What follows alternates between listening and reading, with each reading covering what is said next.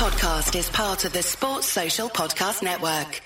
Thanks for choosing this free Anfield Index podcast. If you'd prefer to listen to this or any of our other shows without adverts, then now's the time to check out Anfield Index Pro. With AI Pro, you can supercharge your entire listening experience. You'll not only get all of our podcasts without the ads, but you'll have them far faster with our quick publish feature available exclusively for subscribers.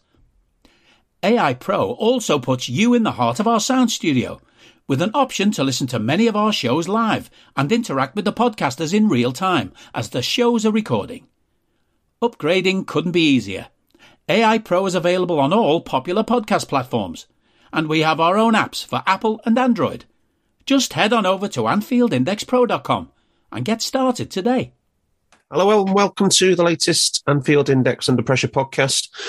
My name's Dan Kennett, and with me to discuss the 1-1 draw at home to Villa, I've got the full crew.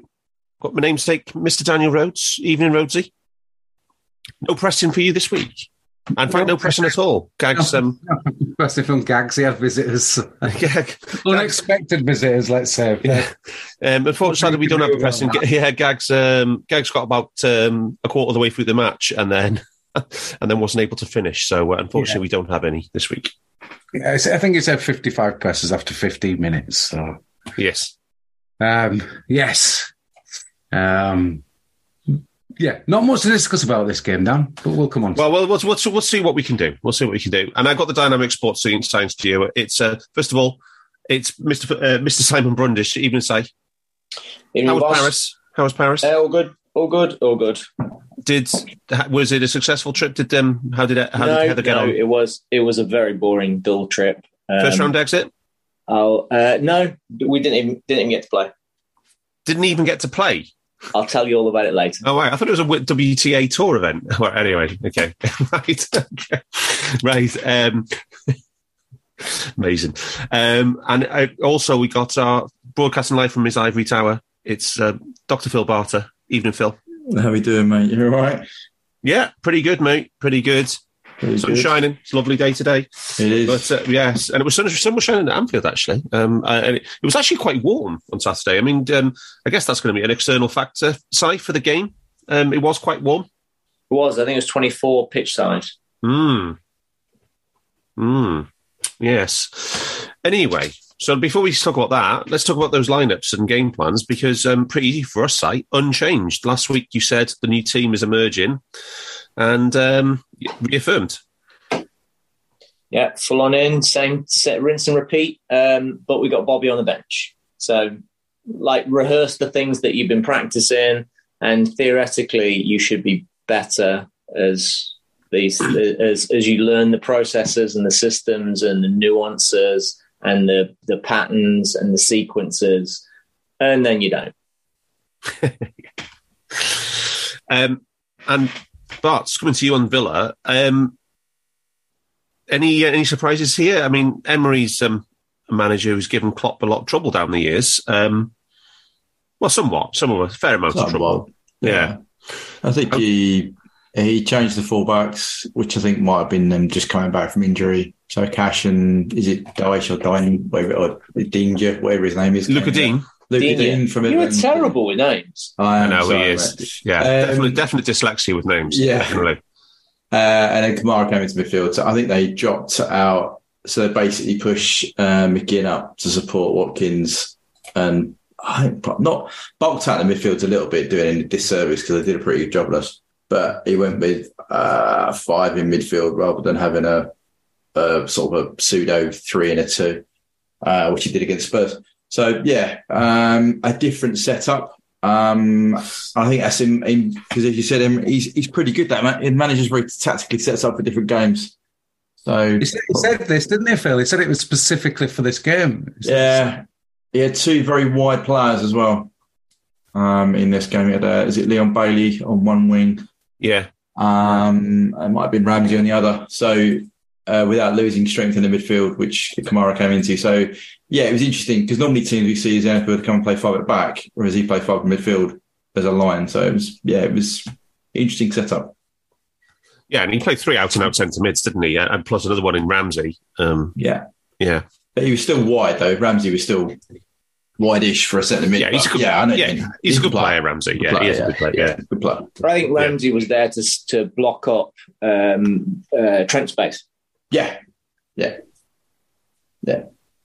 I think they basically set up to block Trent space, and then Bailey was there to block the pass into CJ. They did it well.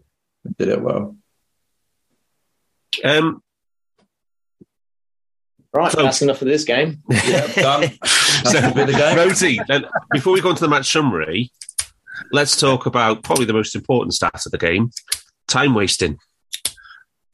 Yeah, the time waste. So, the Brentford game was the lowest ball in play time of any Liverpool match in the Premier League era ever. It was 43:10 in play on the Y-Scout data, and Michael Reed from Opta confirmed that it was the lowest ever. So lower than Pulis, lower than Deitch, lower than Warnock. And this game actually managed to beat the Brentford game in one regard, didn't it, Rosie? Incredibly.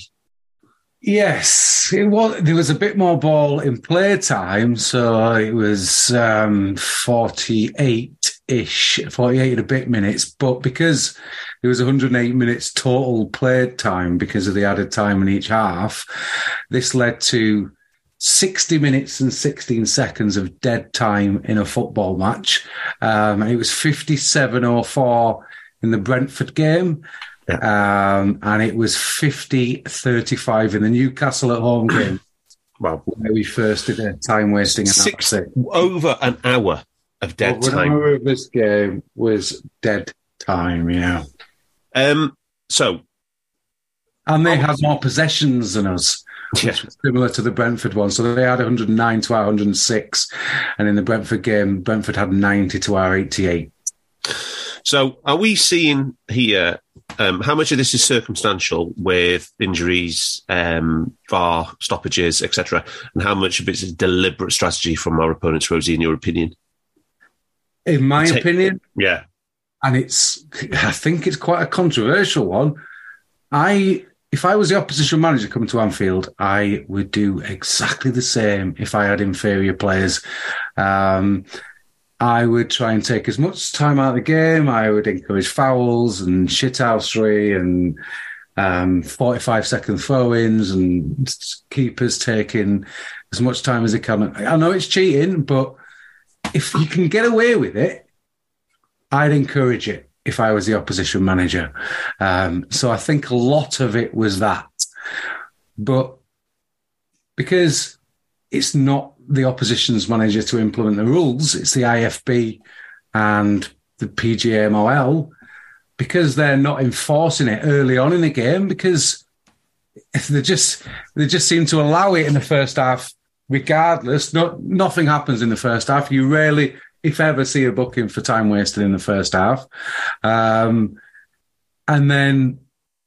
let's be honest, if you watch the City game again, when we were 1-0 up, Anfield, we did it. Okay, so we time wasted to try and kill the game off. So we've done it as well in a certain context, but we have never done it to the level that Brentford did.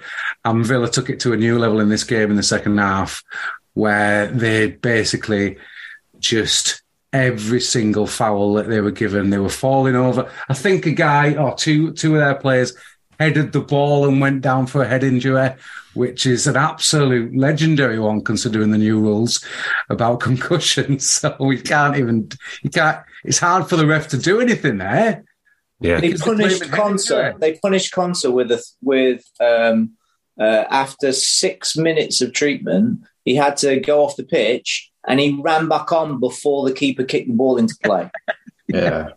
But they also added 10 minutes on, and Villa wasted about 7 minutes of that. Some go in that. So last summer, they were allowed to do it. Yeah. So last summer, right, there was an initiative from it was in the gap between seasons. There was stuff from the Premier League that they were unhappy with last season's average ball and play time. I think it was 53 minutes across over a Premier League match or something like that. And in the World Cup, Dan, I think it was 59.50. Yeah, and there was talk of they want to do more to increase ball and play time across the league, and that was the one that I saw that in the July sometime when they was talking about the multi-ball system. That was one of the reasons they're bringing the multi-ball system back.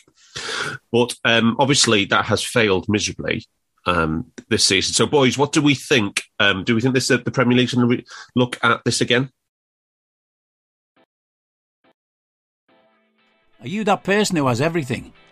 The coolest merch and those must-have fan threads? Well, over at our Anfield Index shop, we've gone that extra mile when it comes to pimping up your Liverpool collection. From our popular range of bespoke design t-shirts, sweaters, hoodies and hats, to our signature edition mugs, prints and coasters, all provided with fast worldwide shipping. We have something for every red. We also stock official LFC merchandise and are licensed with the Premier League and UEFA to sell official iron-on shirt badges and sleeve patches.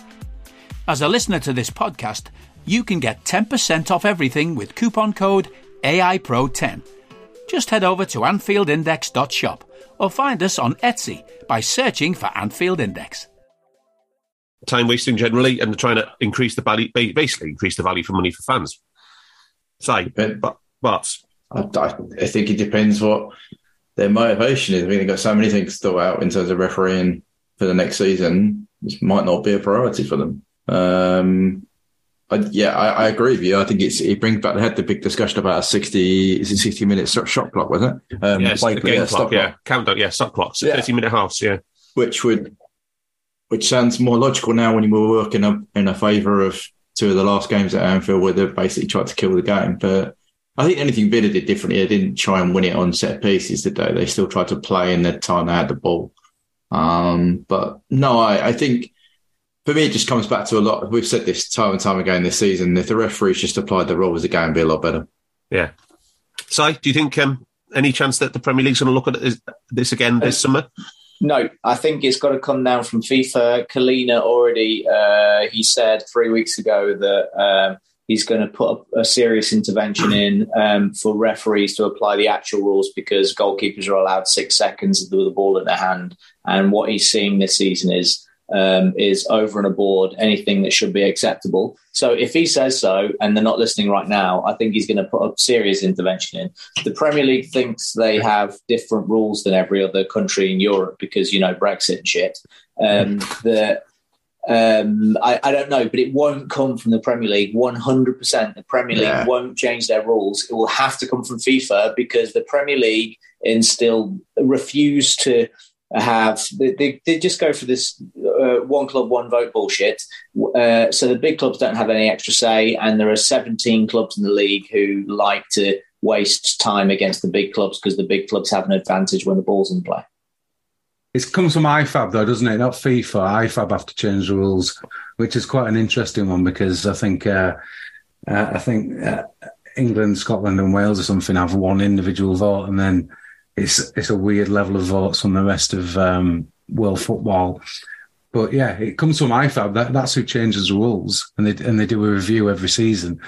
And then FIFA implement their own rules based on IFAB, but also can implement their own rules in FIFA competitions, but not force other authorities to do it. So they can't make UEFA do it in the Champions League. And obviously, they can't make the Premier League do it in the Premier League. So it's such a weird situation for rules implementation in football that you've got a disparate level of authority on it. Whereas in other sports, you've just got definite line, isn't it? In other sports, but it's also the Premier League. I think hide behind it as well, because Howard Webb was on the Monday Night Football talking about the audio, wasn't he? And he got asked a question about, which was great, but he got asked why they couldn't do it live, and he said straight away, "Well, IFAB don't allow us to do that." But yet, when it comes to another rule, he's like, "Oh no, we have our own interpretation of that." Yeah, I think they pick and choose their argument depending on what they want the game to look like in the Premier League, personally. And I think storytelling is very much part of for sure, part of their rules. Yeah, has to be a good story. It can't be the decision can't be a media, whatever you want to call it. But they also want the Premier League to have different story. The story that they're selling is that the Premier League is different to the other leagues. That we are more exciting. We have more physical play. It's more end to end. So they don't want to be the same as everybody else actively.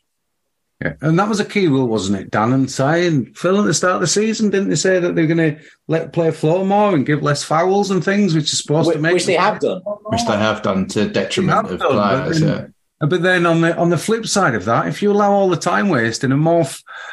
and there shouldn't be more fouls if you let him play go, but in our recent games, we've seen a level of fouls from us which have been mind-blowing. There was 8 bookings in this match.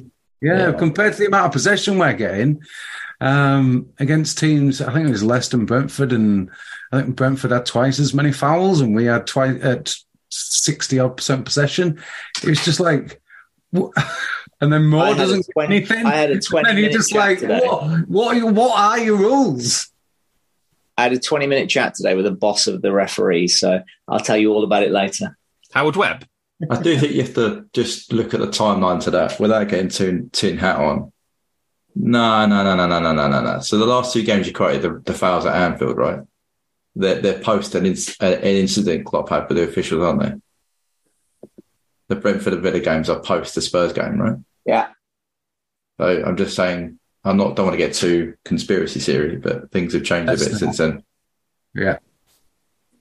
Let's not, though. No, because I disagree with you for a start. I don't think there's anything. I would happily. I wouldn't even have to play devil's advocate to argue with you on that one, Phil. I'm not having that. Yeah. Fair enough. Right, so that's enough time wasting. So, Rosie, let's do the match summary. How bad was it compared to? We've had some bad ones this season, right? How bad was this? Well, it's interesting because we don't count penalties in the non-penalty exchange. So we did manage to edge that, 0.91 to 0.62. But they had 10 shots to our 6. We had 7 shots in the box to their 4, 5 shots on target to their 3.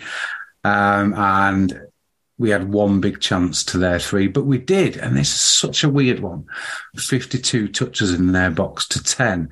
Now, I had a look at our home matches this season to see how bad our attacking performance was. So at home against Fulham, we had 0.92. So that was pretty much just as bad. And that was the worst this season. So Fulham was the worst, was it? Fulham was the worst, and we edged 1-0, but we did have a penalty in that. So it's the flip side. Villa had a penalty in this, and that had taken them up to 1.4. But in that game, we had 0.92 and 2 big chances to 1. Our worst game this season was we had let the Chelsea one, the 0-0, when they had 4 big chances to our 0. Was it a -2 expected goal difference on that game? Something like that. Weirdly, it was just minus 0.5. Oh wow! Okay. But that was our most touches in the box at home this season. We've had 2 previous games. Oh, sorry, I thought we were thinking about Chelsea away. Sorry, that was the -2 goal. That was -2. The Chelsea at home was 0.05. But we've had 52. We had 52 in this game. We had 51 against Arsenal at home, and 51 against Bournemouth at home in the 9-0. Interestingly, that Arsenal game, that 4.64. And that is including the penalty, was our highest ever XG under Klopp. But obviously we take off the pens, so it's... but yeah, this was a very strange one. I'd love to speak to...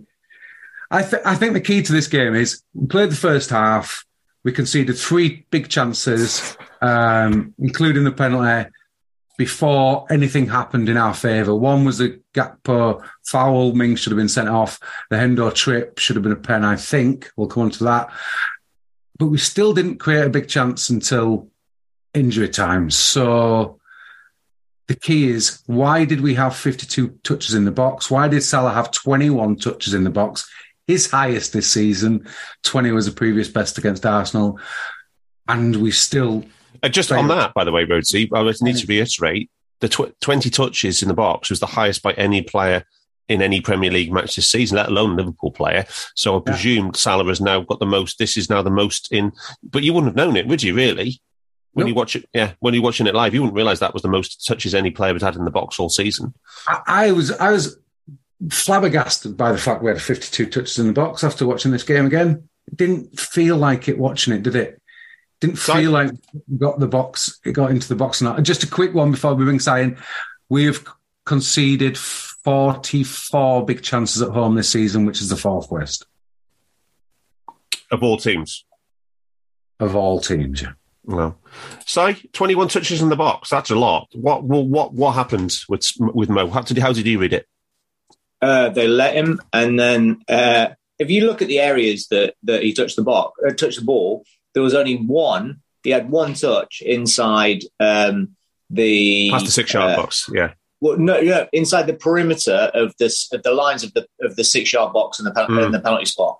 So yeah, they were all outside to the right of the 6-yard box. Yes, they were. Yeah, so they're in the periphery of the wide right of the box. Yeah. Yeah, they're entering the hot zone, which would be great if there was somebody in the box to make a tap in, but until the 80th minute, there wasn't. So, what can you do? Is it a case of Villa allowing that and us not, because they had so many men in the box and we didn't? I think since we changed formation, this is the least stress we have caused an opposition structure. Yeah, agreed. Yeah. So they caused us stress and and we didn't cause them any. And that's like it's been early in the season. But then we managed to turn it around with 20 to go. So, and I wouldn't even be convinced had Mings been sent off whether it would have changed, to be honest. Because they're really well on. So, Si, why didn't we cause them stress? Did Villa have a good tactical plan which neutered us, or did we just have a collective bad day at the office in terms of player performance level?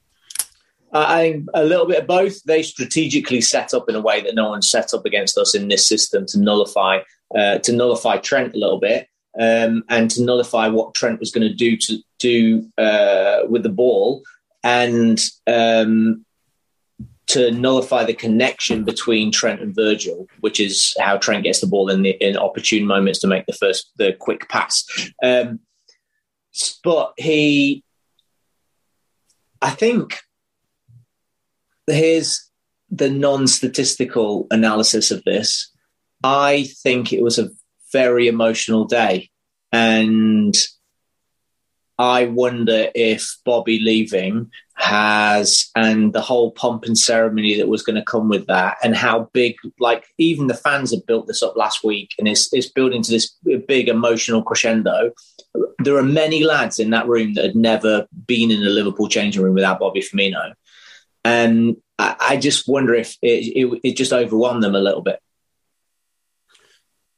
They're humans. Yeah.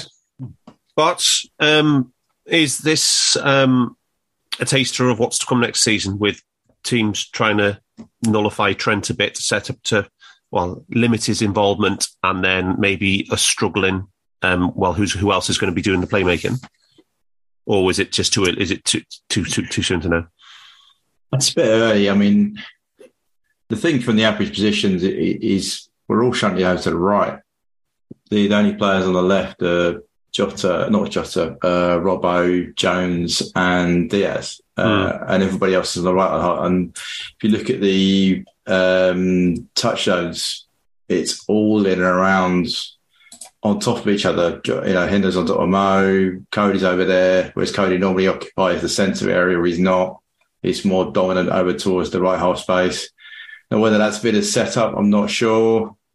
Maybe something to do with that, the shuffling them over there, but I haven't got their off ball, so I wouldn't know whether they funneled us over to that. Maybe it is that sort of five in front and having a couple of outlets with Bailey and Watkins on the counter, with McGinn trying to join up, maybe. I think Si might be right. There is a bit of an emotional thing, but I mean, even when we had possession, So normally when we've got a sterile possession, we still string together sort of, 20 plus passing moves. Yeah. We're up at an average of 10 in this game.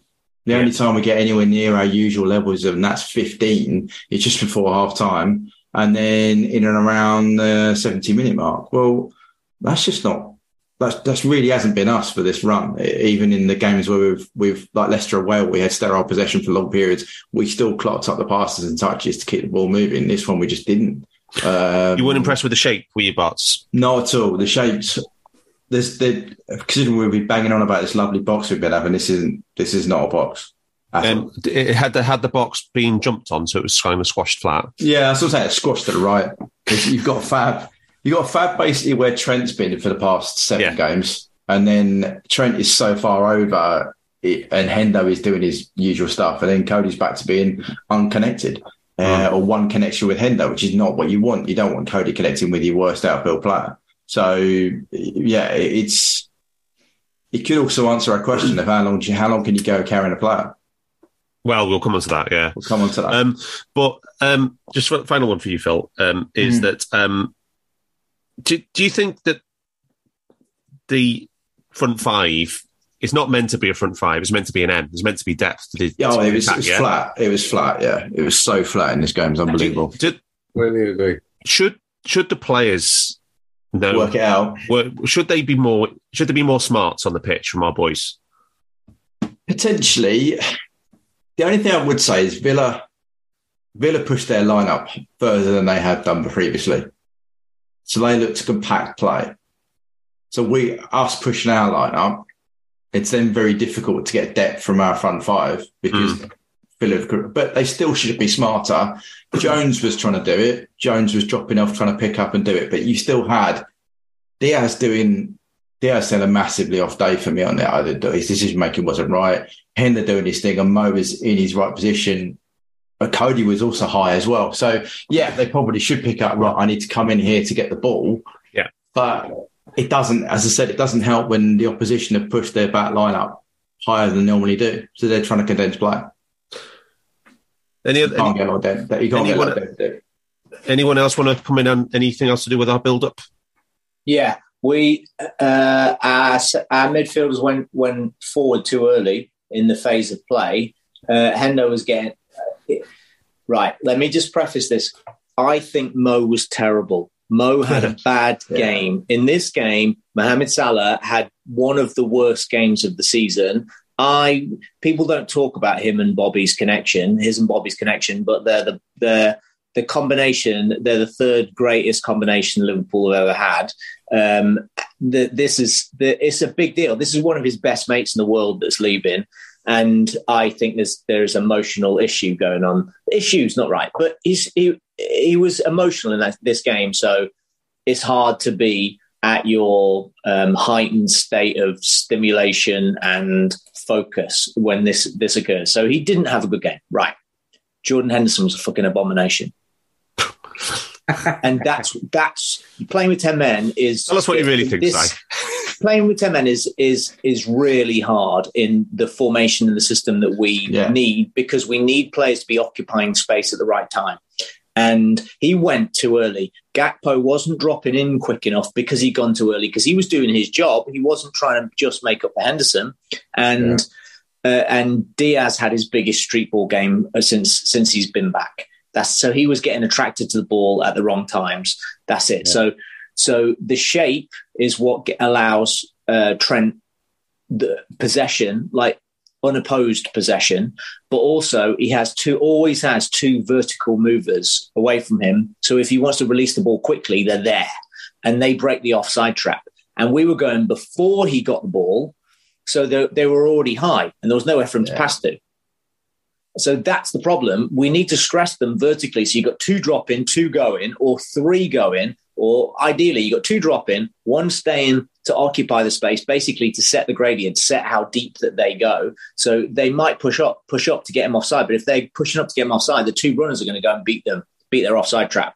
But so you can have 1 static and have 2 runners off him, which Trent's feeding. Trent made some beautiful balls, left foot, right foot, first time, long ball, 30, 40 yards with huge spin on them.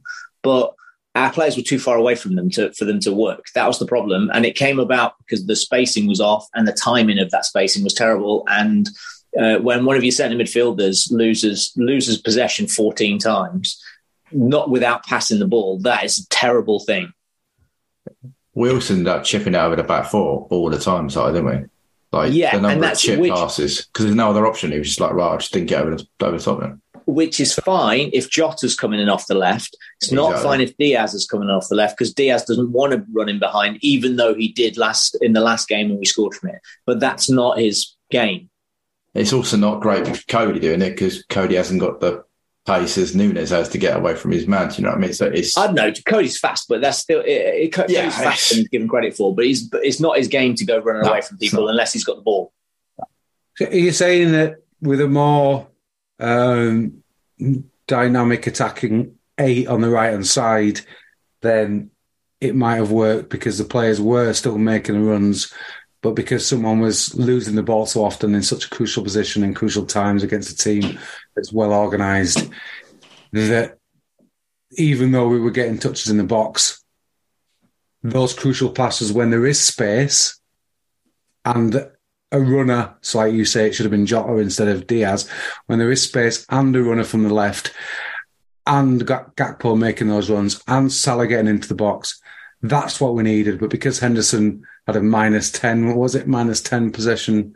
-10 possession control in 68 minutes. Yeah. That's what cost us. He also occupied the same space as Mo, right? So Mo's not having a great game. And too early. It's too early. That's the thing. It's too early. You can occupy a zone, which is absolute. You can get into a zone. So what we need the WM. We need people to be in those zones, but we constantly need people to be leaving those zones and being replaced. Yeah. Yeah. So there was no rotation. There was just a run and a stand. Yeah. Which is easier to defend against. Did you see they tried impossible to build through? Did you see they tried the back post ball game move? Hello, I'm here to annoy you. I'm here to annoy you into listening to more of me and more of others on EPL Index. We don't just have the Anfield Index stuff. We've got EPL Index as well, which covers the entirety of the Premier League. And we have 3 podcasts and a whole bunch of really good writing on EPLindex.com. The podcasts are my own Two-Footed podcast, which is every day at 4 p.m, Monday through Friday, covering the whole league. We have A Tad Predictable, hosted by Tadiwa. You know Tadiwa, he does Anfield Index. He presents A Tad Predictable before every Premier League match week. And then Kevin DeVries and his crew on the EPL Roundtable, they're every week after the Premier League match week. So make sure you listen to everything we're doing on EPL Index and follow us there on Twitter at EPL Index. Thank you. Bye-bye. But because Hendo had gone too high, there was a player blocking the ball that Mo was trying to make to the back post. It was on the second half. Did it twice. And Mo's looking at him going, what are you doing? It's exactly the same play we played for the last 7 games. And CJ's on the end of it, but the ball got blocked. I just don't get, personally, my thing, Si, is that he ends up so often in what you would call like a centre-forward position or pseudo-centre-forward position, and he's got 0 goals and 2 assists all season. He's like, why are we putting the player who's got such a limited output into such central attacking positions? I just do not understand it on any level. The only explanation I can have, the only reasoning behind it is that he has historically been a good presser. So if we're going to lose the ball, it's handy having him there to go and win it back. Yeah, but Gakpo and Salah can do that, surely, yeah. Yeah. What counter to this, boys, is Salah had 44 touches in the final third and Trent had 28. That's a lot, but because Henderson had 23, are you saying that link up between those two, even though it's kind of on the periphery of what we say is like peak Liverpool, that's what we need, those involvements of those two? Is it because he was breaking it up, or because he was getting in the way, or... He was too... So a couple of things, right? We talked about last week about the space that Mo's getting because a player's running away from him, basically. So Mo is getting much more one-on-ones much more frequently since the system change, and the speed at which in the build-up he gets the ball. So he's getting the ball in an earlier phase, in an earlier part of the sequence of our build-up phase. And he wasn't in this game. It was much more like it was early in the season. Pass the ball out to Mo once they've got 3 players dropped in on him. And Henderson wasn't going far enough away from him or going to him and away from him, which would be the ideal, to attract a player away from him. He was just being unmarked, and they were just going to mark Mo instead. That could also then be smart there, right? And just leaving Hendo. Why would you mark Hendo? It's smart for Villa. That's what I'm saying. I'm saying Villa was smart in going, why are we going to mark Hendo? Yeah. There's no point. Because 23 touches in the final third when you've only when you're having 40 total is, I know you only had 6 or 9 minutes, but that's, and I thought we were better after he went off, but that's a huge ratio in terms of 59% of touches. Just one thing I want to bring in here, right? Because we do need to. There are some key points to look at in this match. One of them is the Villa move that led to the Villa penalty, because the move breaks down in our inside right channel that we just talked about. Really nice Gagan from Villa. They get the ball into McGinn, who puts a really good ball around the corner, first time into negative transition. Surprise, surprise, into the space where Trent is not, because it's negative transition. Again, Bots, nice play from Villa, but again, something that we're going to see a lot of next season, right? Yeah, they are going to try and exploit that area. I mean, their past maps, they occupied that area as predicted. They put Watkins over to that side so that they could exploit. If they can win that ball, as you said, they won it nicely. I think Mo lost it, didn't he? Yeah, they had 3. There would have been 3 Gagans on that one if Rhodes had been collecting the Villa one. Yeah, but then this kind of is a symptom of what Si's just said. The ball got to Mo too slowly, so therefore there was opportunity for 3 of them to nick the ball off Mo. If we get the ball quicker to Mo, he's 1-on-1. There's less opportunity for them to nick it and launch a counter down that side. So I think some of this is us playing to the hands. But they cleared, for that particular opportunity, they nicked it off Mo, played to McGinn, who plays it first time straight around the corner. I think it's that one, into Watkins, who goes straight into the channel. And Kanate, as Si said, he's very good at putting out his own fires. Well, this time he started the fire and he couldn't put it out. So it was not a challenge. I think you probably could have stood him up. Didn't need to challenge him. And then we got lucky that he missed the penalty. Rosie. Come to Si. Sorry. What did you see? Any thoughts on Ibu? I think I agree. I don't think he should have dived in. No. He just made a mistake. Yeah. Villa. I actually don't get why it wasn't offside though, because it looked offside and it looked like it never got checked. Right. Okay. I missed that one. On the Villa pen, how much of the miss is Ali guessing right? And he guesses right straight away when Watkins is in the run up. How much does that? Is it, or is it too soon? Does it all happen so quickly? It's not a factor. My feeling is my wife said the exact same thing, that it's the opposite of what Mo did. It's just the opposite side. He was just aiming right for the corner. He missed. Okay. I just thought he opened his body shape too much, yeah. Yeah, I don't think the keeper had any say on this at all. Okay, fair enough. So the Hendo non-penalty, shortly afterwards, what do we think? But I genuinely thought this was more of a penalty than the Fulham one. He genuinely does contact his leg. Yeah. If that's outside the box, it's a foul. Yeah. He genuinely does clip Hendo. Does Hendo fall over as a referee would give him a penalty? Probably not. He's not really good at that, but for me, it was a foul. Does Rosie, does Paul Tompkins have any theories on why non-English player Captain Henderson isn't getting pens either? I don't know.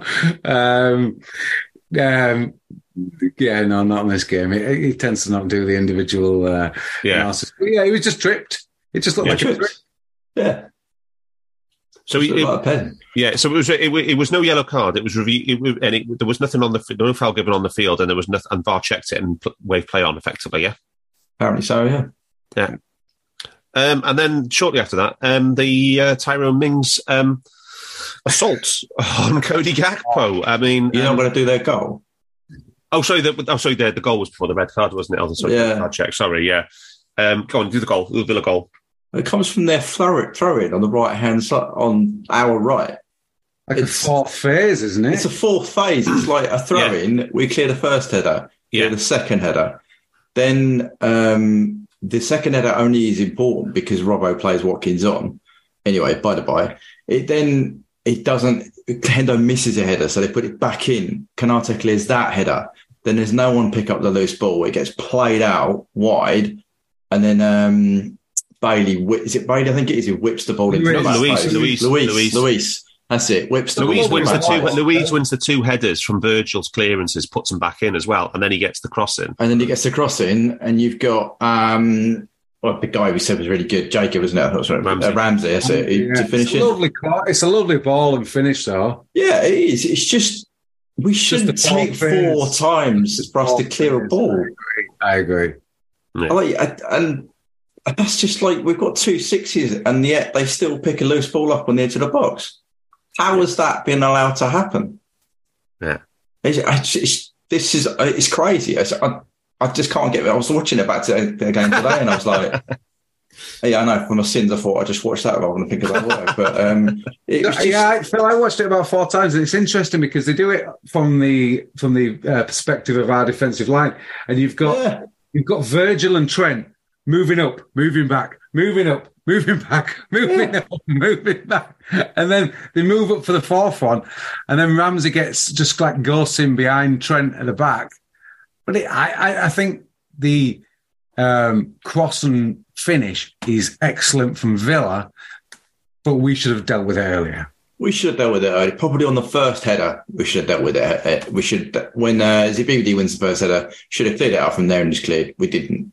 And as you say, to be fair, he does head it about 20 metres. Oh, yeah, but what I'm saying is it's the second person. We allow them to win that ball. Down, isn't it? Yeah.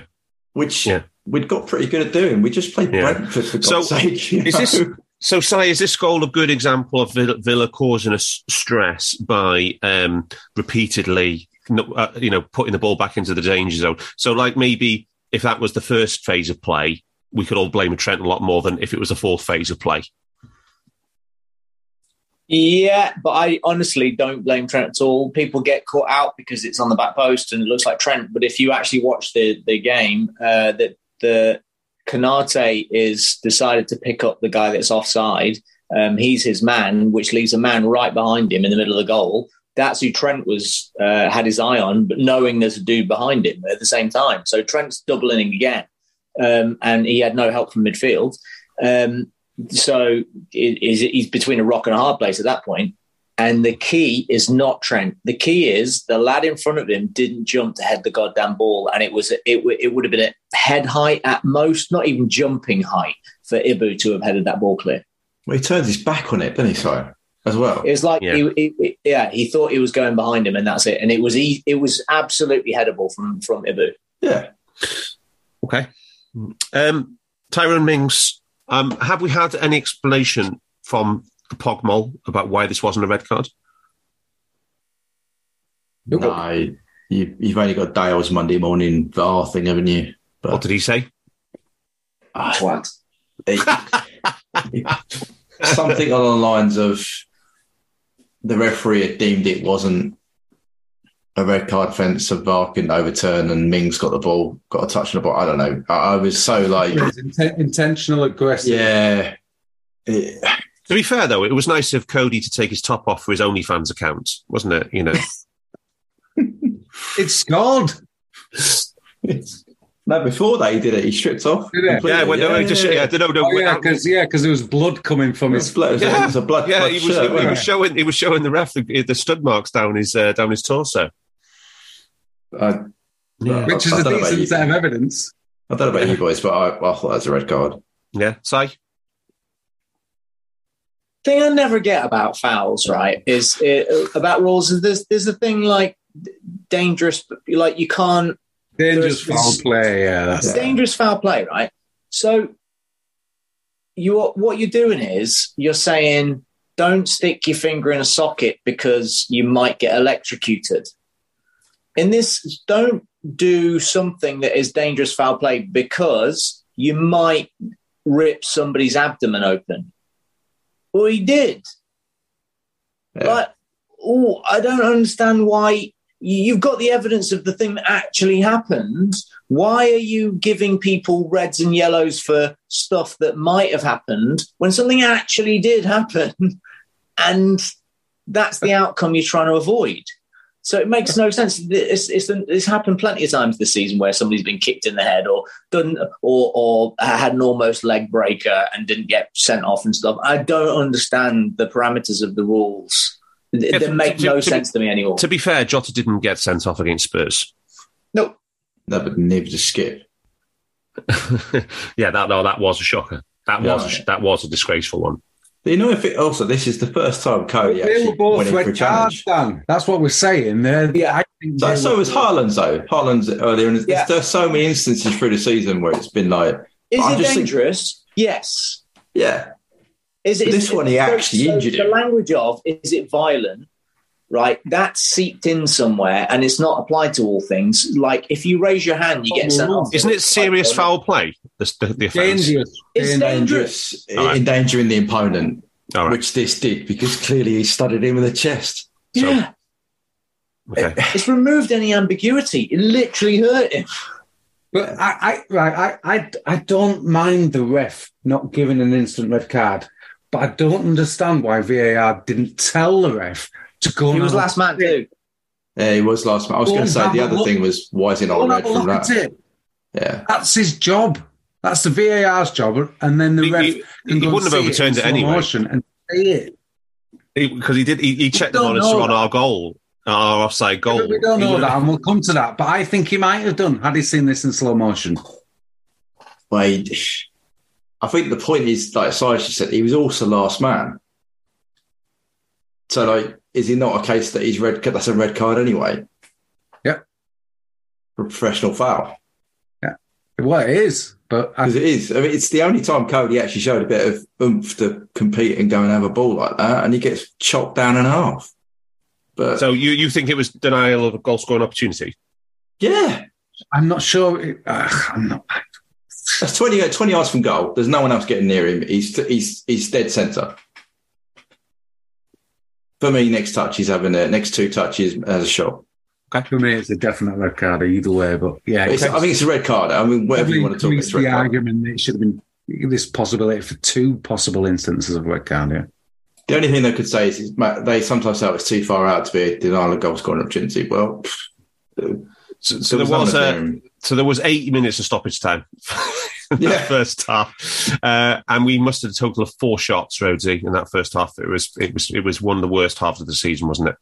Most frustrating. I think in terms of our attacking output, it was the worst half of our season at Anfield. Not even 0.2 XG, was it? I think we had a 0.4 that I was discussing again. When was the Salah pen against Fulham? Was that in the first half? Yeah, first half. Yeah, but we're not including pens, so yeah. Yes, alongside that on 2. Okay. Right now, one thing that the Pogmol have put out an explanation about is our disallowed goal. So, am I right? That happened. I haven't seen this. I haven't seen this, Dan. So I'll be interested to see this. They said because the defender's touch was inadvertent, it was correctly ruled offside. They put it out by Twitter 10 minutes after it happened as well. Did they? Yeah. From Stockley Park? From the Premier League's official account. So they said because the touch was inadvertent? Yeah, the referee deemed it inadvertent. Yeah. So my question to you guys is that in the Champions League final last year, Real had a goal disallowed just before half time. It was Benzema, wasn't it? Yeah, exactly the inadvertent touch. Yeah, but that was way more inadvertent than this one.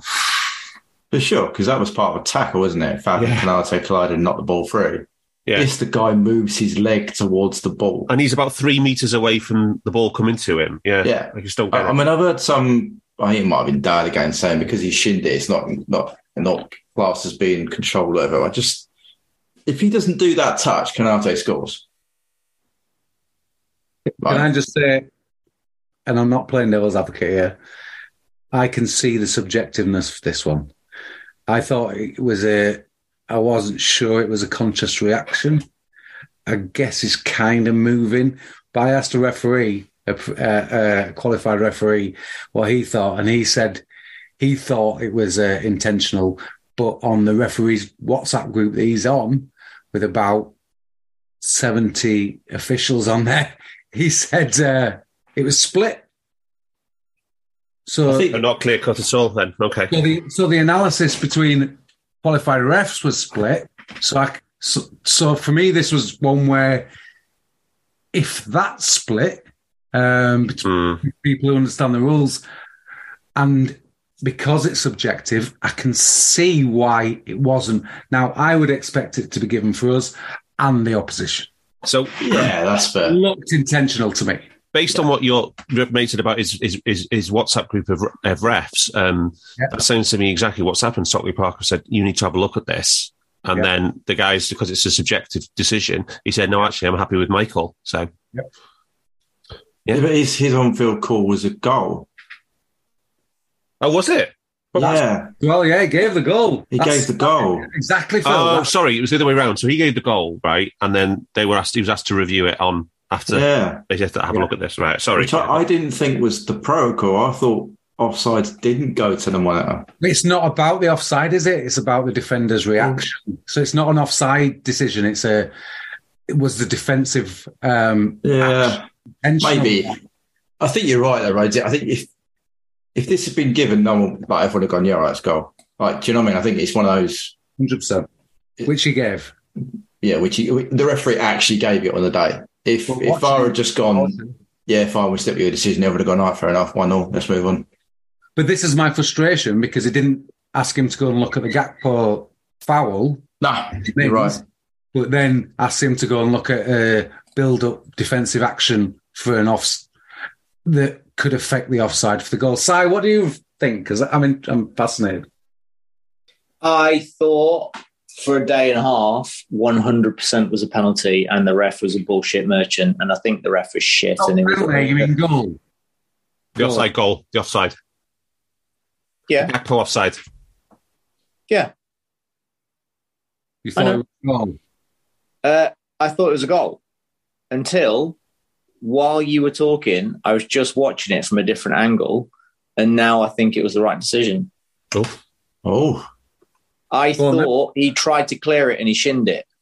And when in actual fact, the ball was behind him. And he tried to get to it, but when you got your foot when your knee is flexed and your hip is extended behind you like that, there is no control. So there's no way you can kick a ball. It's still an intentional movement. It doesn't matter if it's an intentional movement. It's not a football in action. That's the difference. He didn't try to clear it. He just tried to get something on it, and that's a deflection. Okay. See what I mean, Dan? Yeah. So I thought it was in front of him, and he tried to clear it, which is a perfectly normal action, and he missed, and he shinned it. But it wasn't. It was behind him, and he tried to kick it, but you can't. So it was a deflection. Okay. Triple sub, Si. Thoughts on what it did to us? Thank God. So, Hendo. No, it wasn't Hendo. I don't need a VPN. I've got nothing to hide. This is what I used to tell myself before I hooked up with LibertyShield.com.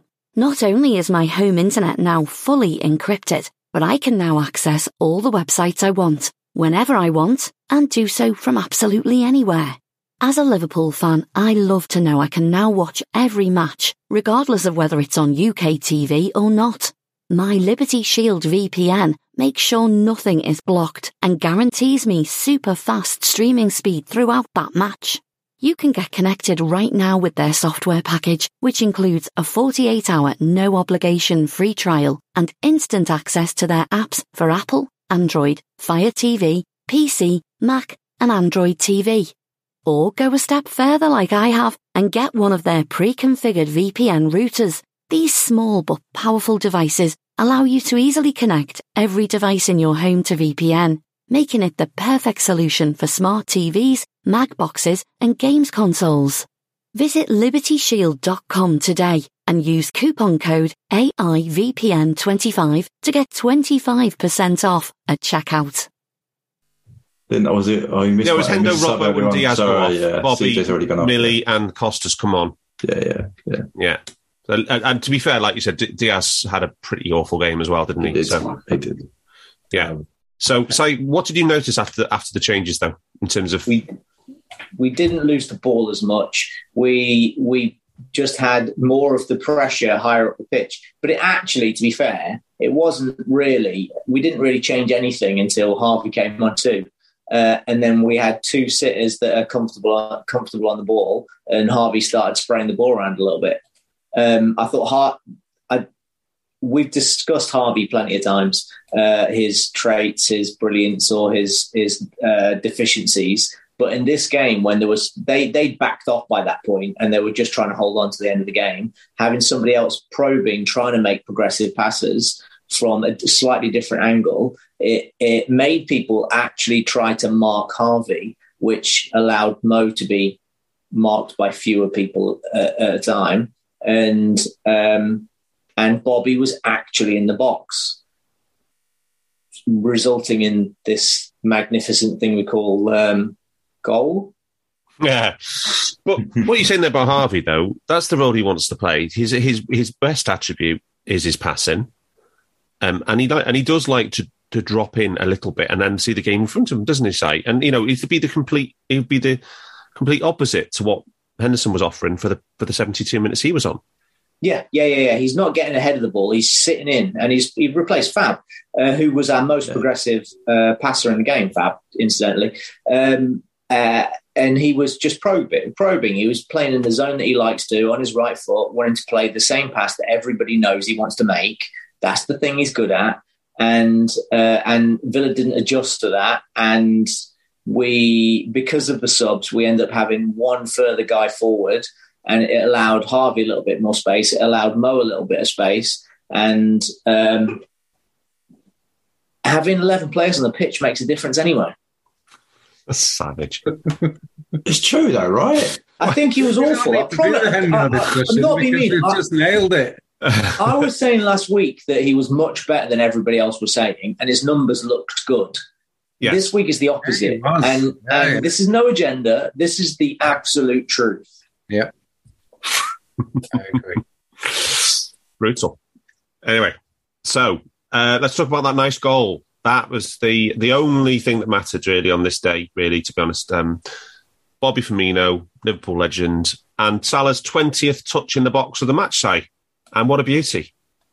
Mo Salah's a filthy motherfucker. That was a hell of a pass. Nobody was talking about what a wonderful pass that was. That it had so much history. How amazing is it for Bobby to come on and score? How amazing is it that Mo got to set him up after robbing him of the title of the most assists under Klopp in history last week?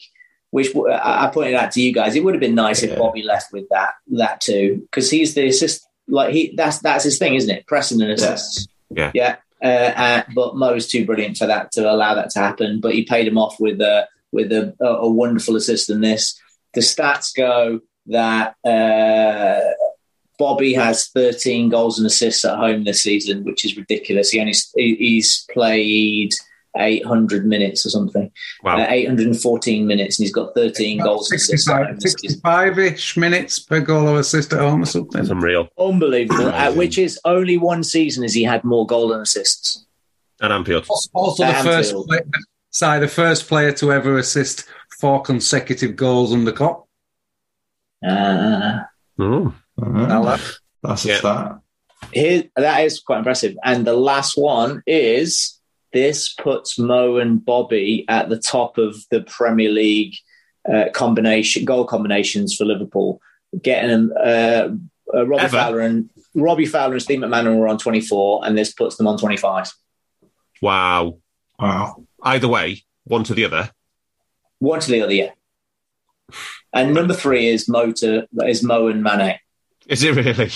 And number 4 is Bobby and Mane. Wow. God, it just shows you how good they were.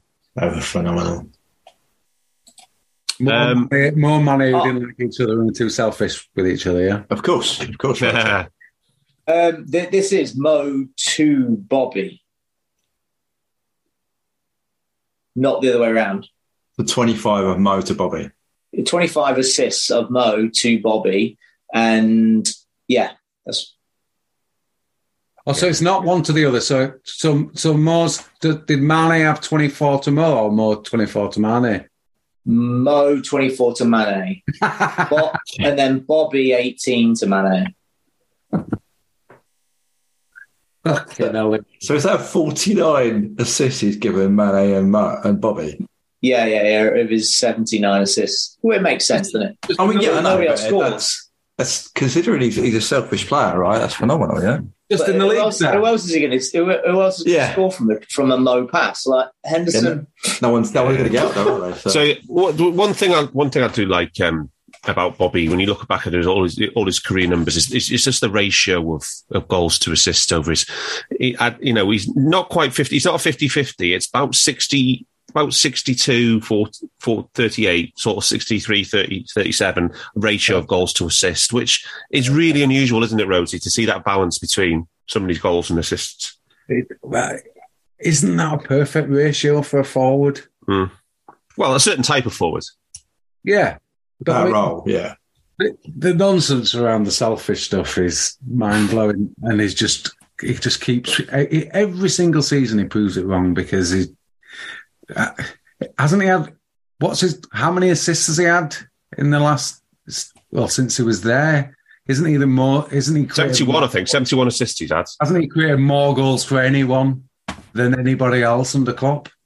No. That's what Mo's just gone ahead by 3 after when he got the hat-trick in the last game.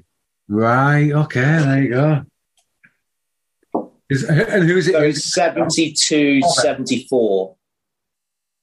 Ah, there you go. And who's third, sorry? Under Trent.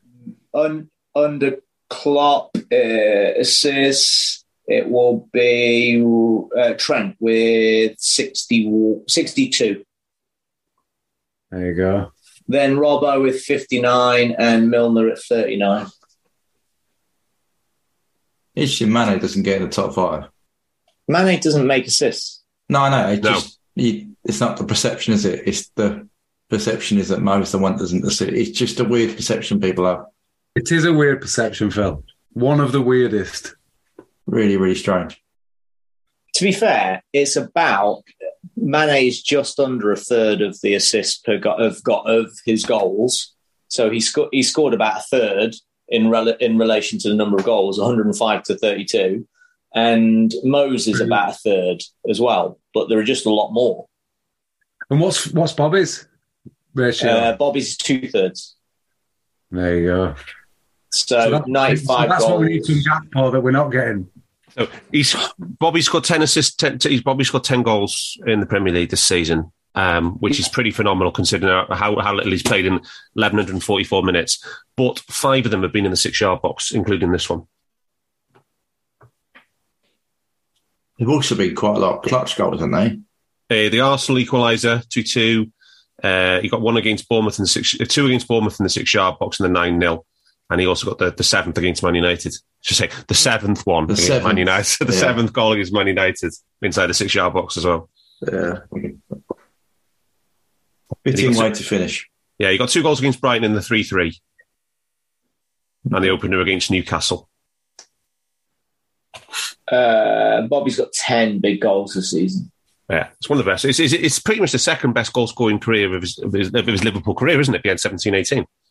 Yeah. It's just a shame you couldn't get him on the pitch more, you know? Yeah. For those that believed in our 5% challenge of qualifying for the Champions League this season, Newcastle have had 23 shots and Leicester have had 0 tonight. So, and Newcastle absolutely dipped Brighton as well. They absolute shellacking it was. 23 shots to none. Well, against Brighton, it was something like 30 shots to 4. Brighton rotated, didn't they, to play? Yeah, but even so, I know what you mean. Shellacking, It's an absolute killer. Right. Anyway, Europa League. Yeah. Anyway, boys, thoughts. On that question. Final question. Instant. We're going to do a season review, obviously. Mm-hmm. Instant thoughts on not qualifying for the Champions League. Arts. I think I said to you in the group when I get the kind of. We have, the front 28 games or whatever hasn't been good enough. So therefore, you've got your just deserves. But for us to do the rebuild that we had, I think it would have been easier if we'd just got in Champions League. But Europa League, it is what it is. We're in that competition. We'll go and rebuild as we can. We go down to the next level of player to recruit, and you go from there, really. It's disappointing, but it's been a horrendous season. So to get any sort of European football, considering we were, 16th at one point, with some of the defensive metrics that are just unbelievably bad. And to be fair, at the start of April, after watching the Man City game, and the Chelsea game, none of us thought we'd have a chance. No. And as it turns out, we said not long ago, I think we'd be 3 points short. And it has turned out that we just won. Like the Bournemouth defeat for me was when it completely went. But if we'd won that, it's just that we're just a little bit too far out from that game. Yeah, especially with the game after the 7-0. Yeah, that's what I'm saying. If you win that, you'd now be sitting there going to last weekend of the season all to play for, whereas we didn't, and we've always been a little bit too far back. Dan, huge structural deficiencies in departments across the board. Off the pitch structure, not on the pitch structure. Off the pitch, which is obviously going to lead to on the pitch failures. We looked as bad as we've ever been under Klopp at certain times this season. The Bournemouth game was a particular nadir. Like you say, the Man City-Chelsea combo there, those two games where I think we were -7 or -8 chances over 2 games against rivals. The Madrid 2-legged performance. But looks like a little bit of a corner turned. Looks like we might be getting some structure back in place. Gordon come back in. A director of football in name. We'll see how that goes. A tactical approach that, as you said, was not a strategy, but has kind of worked. But now we might need to adapt that again if teams adopt what Villa have done. We didn't deserve top 4. We're not going to get it. Europa League is about our level this season. Si, instant thoughts on not qualifying for the CL? Yeah, I'm resigned to it. I don't care. You don't care? Okay. I would just like to preface that as much as it makes my life more difficult Thursdays and Sundays, the scheduling is just a bullshit misnomer. Who cares, man? It's no difference between Wednesdays and Saturdays. The big difference is because the fans can't go out to the game and have their Saturday night afterwards. That's the big difference. That's why they all moan. Yeah, is it? But it's if you're in the Championship, you play Saturday, Tuesday every goddamn week. Yeah, and it's the same. I just thought we can get Si on the pod now. So congratulations on your promotion, Si. Yeah, thanks. Are we allowed to announce that? Are we allowed to say that? Mm. So you're basically going to be playing games your team's been promoted as well, right? Derby Ladies? No, we're not allowed to be promoted. The stupid structure of you're not allowed to be within a set number of league divisions. So you won the league, but you can't be promoted. Wow. Okay. Exactly that. Yeah, exactly that. We won the league unbeaten and we can't be promoted. And wow. Invincibles. Yeah, what can you do? So we have to stay in the same league and beat up the teams again. But you got a promotion, so well done, Si. You're basically sporting director / head of academy, something there. But we still get to train and play at the same time. So, yeah. But in Liverpool just moved to match. That's the thing. Yes. So we might have more of a challenge to get Si on next season, but I'll be on, but I just won't have seen the games. Yeah. We're flying blind. You just count the numbers. Oh wow, that'll give an interesting perspective. Can I just add? We're talking about the goals and Bobby, right? And you mentioned the chances, the goals scored from inside the box, inside the 6-yard box. Exactly right. So Bobby in his limited minutes has had the most chances inside the 6-yard box this season for Liverpool with 9. Is that more than everybody else combined? Yeah, Jota has 8. Okay. Darwin has 8. Yes. Mo has 7, and Cody has 6. Okay. What is that? Wow.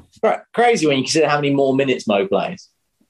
Yeah. Well, and Nunes played more. He must have had close to as many minutes as Jota, Nunes, and Firmino combined. I can't believe that Nunes has only got 8. Crazy. There's loads right on the edge of the 6-yard box. Oh, right, okay. But Mo only had 2 against Bournemouth, and then he didn't have any more until April. Mad. So just to finish off, there you go. There's our season in a nutshell. Yeah, just season review done. Well, no, just to finish off, my and thoughts are that I think the season's been a disaster from June, not even before the season started, and I think that if we'd have got away with the Champions League, I think it might have allowed too many people to think, "Oh, look, we got the Champions League, everything's okay." But now there's nowhere to hide. There's a lot of money. There's going to be a big revenue drop, so we need to cut our cloth accordingly, which is going to help with rebuilds and clearing out players who maybe who are earning too much money for their talent levels and their age. So I think in the long run it's going to be a good thing, but we do need to learn lessons from it. And I think it's probably in the long run I think it's for the best. I said that the other day. I wasn't quite sure how to take that. I was like, surely you would prefer top 4, even if we can still analyse the... No, I think it would have been allowed to maybe say, well, status quo, everything's fine, great job, everybody. But wouldn't that then suggest a level of recency bias on behalf of the people within the club that we don't want? We want an objective breakdown, don't we? We don't need people to go, oh, the result was good, but the performance until the start of April was abysmal. We're not going to recognise that. We're going to say, right, we scraped top 4 again. Well, and I don't know. Maybe that would have happened, but based on last summer, I can't be sure that was going to happen. So I get what you're saying, Darth. I mean, Klopp said after the game that the last run doesn't change his opinion. Like he's already made a decision to recruit for the summer. Do you know what I mean? He said that. But I do get what you're saying. I think I said to you as well, my worry was letting in a club like Newcastle with that amount of money is how hard is it going to be to get back in the top 4? Yeah. That's my worry going forward. Because you've now got Arsenal, probably the weakest out of those 4 in there, financially speaking. United are now back in the top 4. Newcastle are in City, and we know how much money they've got to spend. Well, Man United is still losing ridiculous amounts of money. Every year. You need a lot of it. I'm just saying you give top 4 to those kind of teams with that kind of money, and if you've got the right structure, it could happen, Yeah. It's very difficult to get back. Yeah, but we weren't going to get back unless we learned our lessons. For sure. I know, it's a catch-22, right? I'm not saying to disagree with you. It's just one of those where you're like, oh. So I would say short-term pain for long-term gain. Let's hope so. But if we were in this, if we were in the statistical group analysing our season to do a report for the people above us, surely we all would say that tactically and transfer-wise, we were pretty abysmal until April. And now we've found something. Yeah. Would that change our interpretation? Anyway, we should do this on the... We'll do it on the season review. Yeah. We should do this. Anyway, that has been your Under Pressure podcast for this week. We will be back after the final game of the season at Southampton. Until then, up the Reds. We hope you enjoyed listening to this Anfield Index show. Please be sure to subscribe to our channel so future podcasts find their way to your device automatically. There's nothing quite like fan engagement, and we'd love to know what you think of anything discussed on this show. The best way to get in touch is over on our free Discord community, where both podcasters and listeners debate the hottest LFC topics 24/7. Sign up free now at AnfieldIndex.com/Discord. You won't regret it. You can also follow us on Twitter at Anfield Index and find us on Facebook by searching for Anfield Index. Oh, and before you go, we'd love it if you could leave us a 5-star review on your favourite podcast app. It only takes a couple of seconds, and it means the world to the people who create these free shows. Sports Social Podcast Network.